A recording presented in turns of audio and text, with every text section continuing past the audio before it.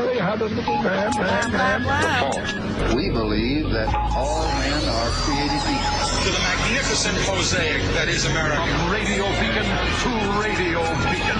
I have a dream today. Change has come to America. Believe me. Help is on the way. Knock, knock.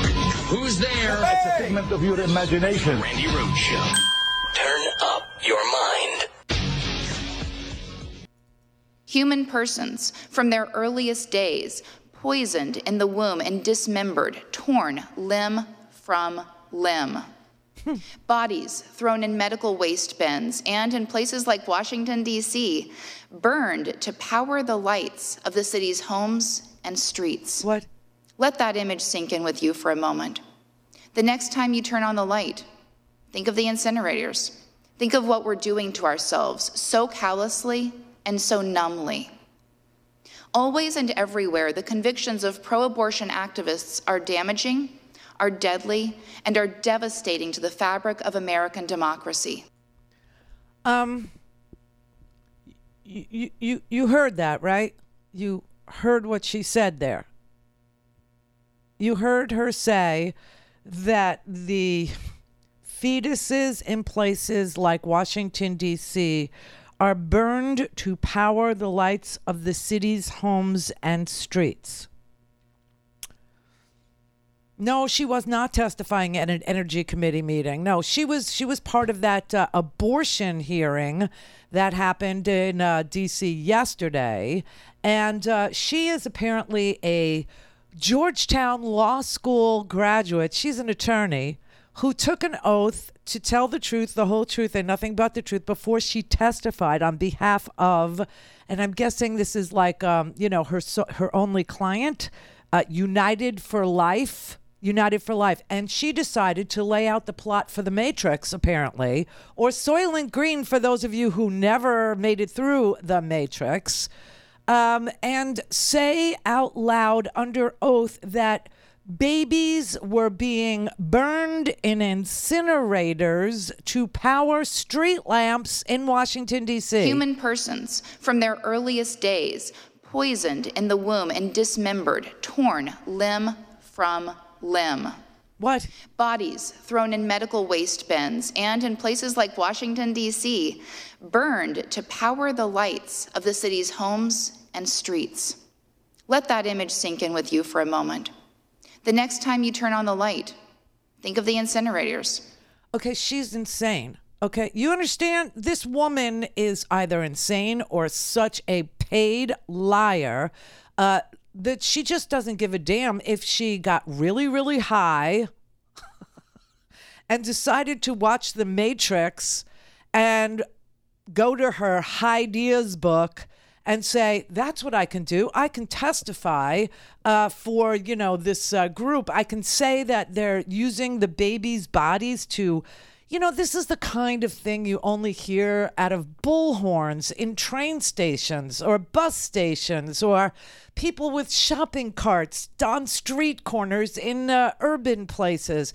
And now you're hearing it at congressional hearing. Listen, let me just tell you this. They're talking about striking down Roe, right? That's what this hearing was to consider, the ramifications of striking down Roe. And if she's correct that the bodies of babies, oh, it's so sick. The bodies of babies are literally being used to power the street lights in Washington, D.C., then you understand that the blue states are going to be the OPEC of the world.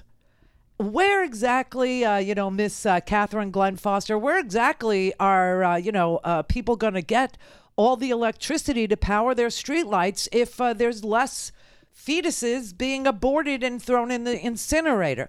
She's so bizarre.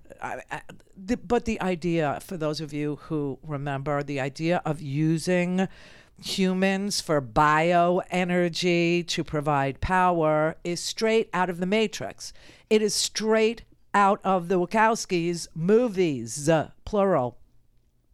She's trying to red pill you, Randy. She's trying to give you the red pill, the truth. I mean, this is so bizarre. I can't even tell. And so there was a whole bunch of very bizarre videos this week. There were a bunch of like really okay. I mean, you know about Greg Locke, and he was threatening to, kick out Democrats because you can't be a Democrat and you can't be a Christian. Apparently, he's getting sued. Yeah, he's getting sued by a legal group who wants to remove his tax-exempt status. So that did some good because now he'll have to either stop doing what he's doing, or he'll have to give up his tax-exempt status, or he will at least have to spend some of that money, those ill-gotten gains, on defending himself in court for saying that, politics determines whether or not you can be in his church. Politics determines whether or not you could be in his church. And he also threatened to hurt people who don't agree with him, who enter into his church. So that came out of this week. That was pretty good. The other thing that made the rounds yesterday, and I didn't play it because I figured you saw it on every other, but it wasn't everywhere. I would have thought that this would have been like woo way up there, but it was George Bush admitting that the invasion of Iraq, he confessed that the invasion of Iraq was a brutal invasion launched by one man in a dictator-type decision, right?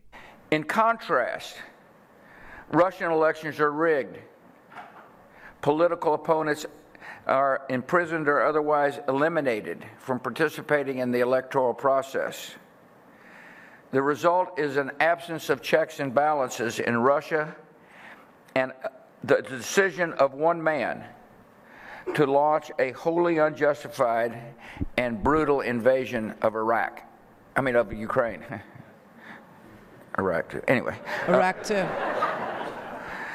75.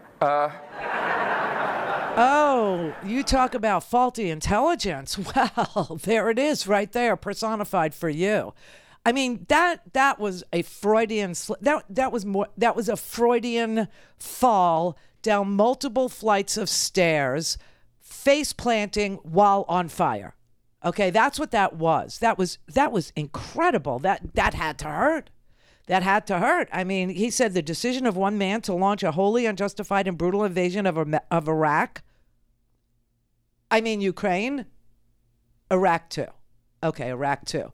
I'm 75. What the hell did that mean? All these years later and all this death later, he's finally admitting, what we were trying to tell you back in 2003.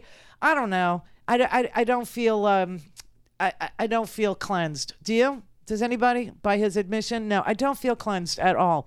So that happened. And then the other thing I wanted to draw your attention to before we get to the real business of what we do here.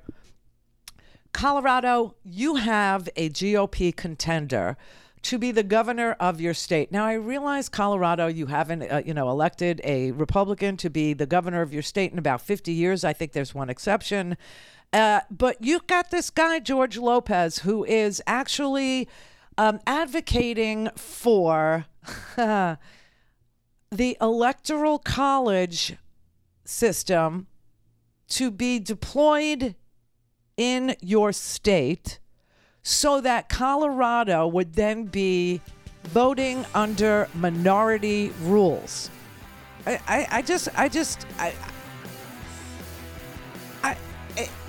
What? I mean, here we are trying to get rid of the Electoral College in this country so that people have more than one choice. And he's out there advocating to expand the Electoral College so that little rural counties have the same amount of say as, let's say Denver.